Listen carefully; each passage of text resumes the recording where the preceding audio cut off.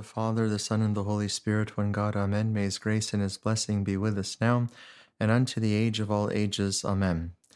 Our beautiful Gospel reading this morning came from the Gospel according to St. John, chapter 6, verses 27 through 46, and contained a portion of what is known as the Discourse on the Bread of Life, in which our Lord Jesus Christ spoke of Himself as the bread of life that comes from heaven and bestows eternal life on mankind.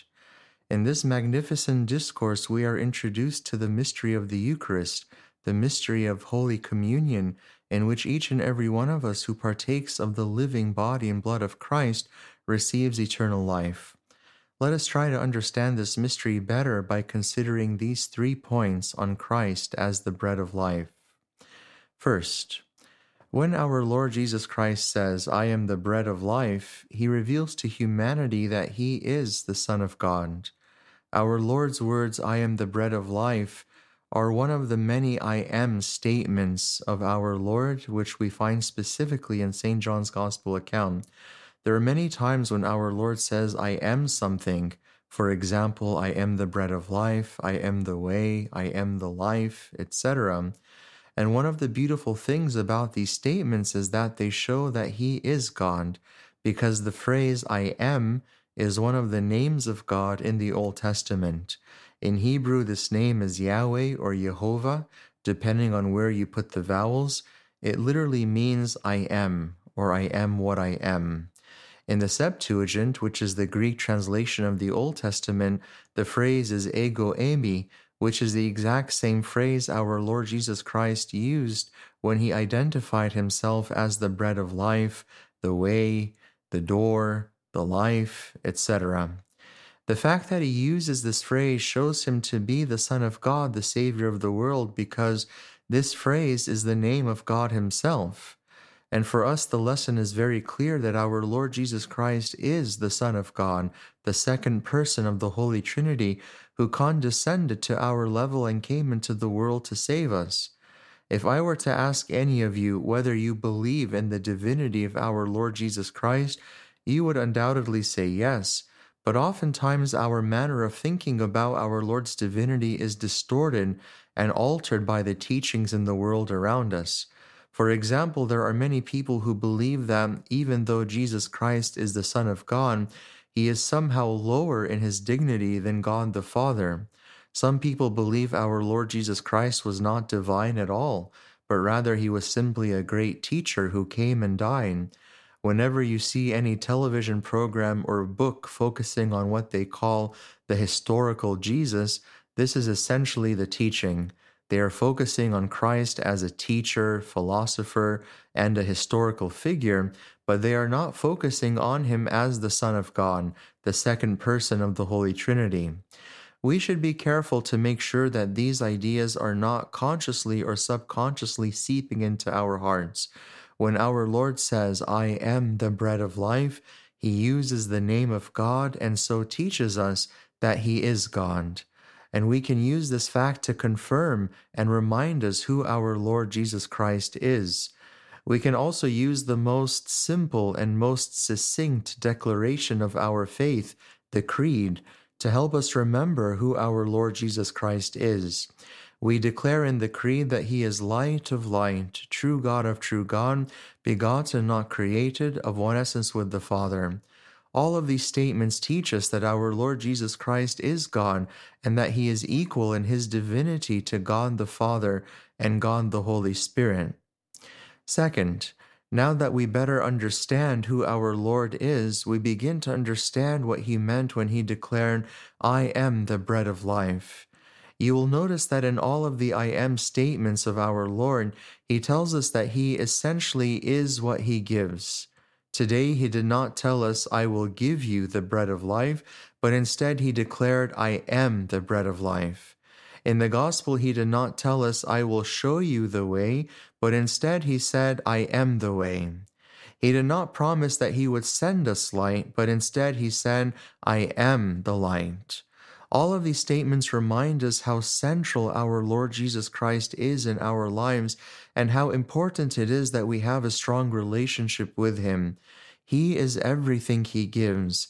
He is everything to us. Without him, we are nothing, and we have nothing. And this is one of the reasons he taught us in the Lord's Prayer to ask for our daily bread. We've all repeated the words, "Give us this day our daily bread," thousands of times in our lives, and we're quite familiar with the phrase by now. But today I would like for us to really try to understand the meaning of these words. The phrase, "Give us this day our daily bread," is an acknowledgement of our utter and total dependence on God for everything. In fact, if you read the Greek original of the Lord's Prayer, you will discover that our Lord did not use the phrase daily bread in this prayer. In other words, the prayer is not asking God simply for the material food that we hope to eat today. If our Lord intended that meaning, he would have used the Greek word for daily, which is kat imeron. But that is not the word used in the Gospel. Instead, our Lord used a very specific and unique Greek word to describe this bread. He used the word epiousios. Now, I don't want to make this about biblical Greek, but we need to pay attention to this word epiousios, because it was never used in the Greek language until our Lord used it, and it has practically never been used since that time. Today, with the benefit of databases and computer indexing of thousands of Greek manuscripts, scholars are confident that this word practically doesn't exist in any other ancient Greek text, manuscript, or inscription. Even the early church writers, such as Origen of Alexandria, noticed this fact. The word epiousios is made up of the prefix epi, which means above, and ousia, which is a form of the verb to be, or being, or essence. Many biblical scholars today translate it as meaning above being, or super essential. This means that our Lord taught us to pray not for ordinary bread, but for super essential bread. If our Lord meant for us to simply pray for essential bread, in other words, the bread that physically nourishes us every day, he would have used a different word for essential, but the reality is that he taught us to pray for a special kind of bread, a bread that nourishes us in a manner beyond physical nourishment. And this is clear in the gospel when Christ said, "I am the bread of life. Your fathers ate the manna in the wilderness and are dead. This is the bread which comes down from heaven, that one may eat of it and not die. I am the living bread which came down from heaven. If anyone eats of this bread, he will live forever. And the bread that I shall give is my flesh, which I shall give for the life of the world." The manna, as you will remember from the Old Testament, was the daily bread that the Lord sent to his people as they wandered in the wilderness. In this passage, our Lord specifically disassociates the manna from the bread of life that he offers. He said, "Your fathers ate the manna and died, but he who eats this super essential bread shall live forever." Our Lord Jesus Christ identifies this bread as being nothing other than himself. So important is this fact that our Lord repeats it emphatically 4 times in John 6. "I am the living bread which came down from heaven. If any man eat of this bread, he shall live forever. And the bread that I will give is my flesh, which I will give for the life of the world." Therefore, even though it can be said that we do in fact pray for daily bread in the Lord's Prayer, we are also praying for much more.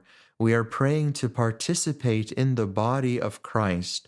It is for this reason that our Lord Jesus Christ used an absolutely unique word in the history of the human language to describe an absolutely unique bread in the history of humanity, which is the importance of the Eucharist, the bread of life in our lives. And finally, we can speak about the mystery of the Eucharist as a way to know Christ and have a deep and intimate relationship with him. If we were to read the first few chapters of the book of Acts, we will see how the apostles dedicated themselves to the ministry of the word, fellowship, the breaking of bread, and prayer as they spread the faith throughout the world. The breaking of bread was one of the ways the apostles and believers came to know Christ and have a relationship with him. Perhaps the clearest example of this is the encounter between the risen Lord and the disciples on their way to the village of Emmaus in Luke 24. As these two disciples, who, according to tradition, were Luke and Cleopas, as they traveled from Jerusalem to Emmaus, our Lord appeared to them and explained to them how all of the prophecies of the Old Testament applied to him. Even though their hearts burned from within, the disciples nonetheless did not recognize our Lord Jesus Christ. They understood the Holy Scripture, but the one who taught them remained hidden. As they entered into the village of Emmaus, they invited our Lord Jesus Christ to preside over the evening meal.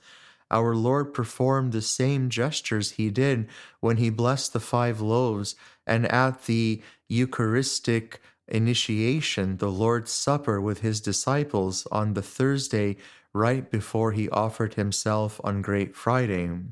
He took bread, he blessed, he broke, and gave it to them. And at this moment their eyes were opened, and they recognized him as the risen Christ. Once they recognized him, he vanished instantly from their sight. This event from the Gospel reveals to us how important the divine liturgy and the mystery of the Eucharist are in our relationship with Christ. Our Lord appeared to the 2 disciples as they were traveling and taught them the meaning of the Holy Scriptures and especially how he fulfilled the prophecies and the writings of the Old Testament. Despite all of this teaching, however, the disciples could not recognize Christ. They didn't know him for who he is. It was only when our Lord celebrated the liturgy, when he broke bread, that the eyes of the disciples were opened. So it is the liturgy and the mystery of the Eucharist that helps us to know Christ and to have a relationship with him. There are many groups in the world today that lead believers astray by telling them that the only important thing in the Christian life is the study of the Holy Scriptures. Their way of worship is essentially a Bible study. The story of the disciples on the road to Emmaus shows us the error of this view, because the disciples received essentially a Bible study from our Lord Jesus Christ himself. Obviously, there is no one more qualified to teach us the meaning of the Holy Scriptures than our Lord himself, and yet, despite this wonderful Bible study that they received, the disciples still could not recognize Christ. They were unable to know him. It was only when our Lord celebrated the liturgy that their eyes were opened. This teaches us the importance of the mystery of the Eucharist and all of the mysteries of the Church. These are not empty ceremonies or rituals, but instead they are the ways in which God sends his divine grace and reveals himself to us. What happened on the road to Emmaus essentially happens every time we celebrate the divine liturgy. Just as the disciples were instructed by our Lord Jesus Christ in the meaning of the Holy Scriptures, we are now instructed in the liturgy of the Word. That is the first part of the divine liturgy. This is the part in which we hear and learn from all of the readings. And just as our Lord broke bread in their presence, we then begin the liturgy of the faithful, the second part of the divine liturgy, in which the bread and wine will be transformed by the power of the Holy Spirit into the holy body and precious blood of our Lord Jesus Christ. Just as the eyes of the disciples were opened through the breaking of bread, we hope that our eyes will be opened through our partaking of the mystery of the Eucharist, that we may understand who Christ is and develop a strong relationship with him by imitating him and obeying his commandments. And finally, just as the disciples left Emmaus and preached the gospel in any and every place they went, so also it is our hope that once we leave the church, once we leave the divine liturgy, having Christ inside of us through the mystery of the Eucharist, we will reflect the light of Christ and the light of Orthodox Christianity in any and every place we go. May our Lord Jesus Christ grant us to see him as the Son of God, to understand that he is everything to us, and to help us develop a deep and intimate relationship with him through the mystery of the Eucharist, through that super essential bread that he offers us, the bread that he declares is the bread of life, his own flesh. And glory be to God forever. Amen.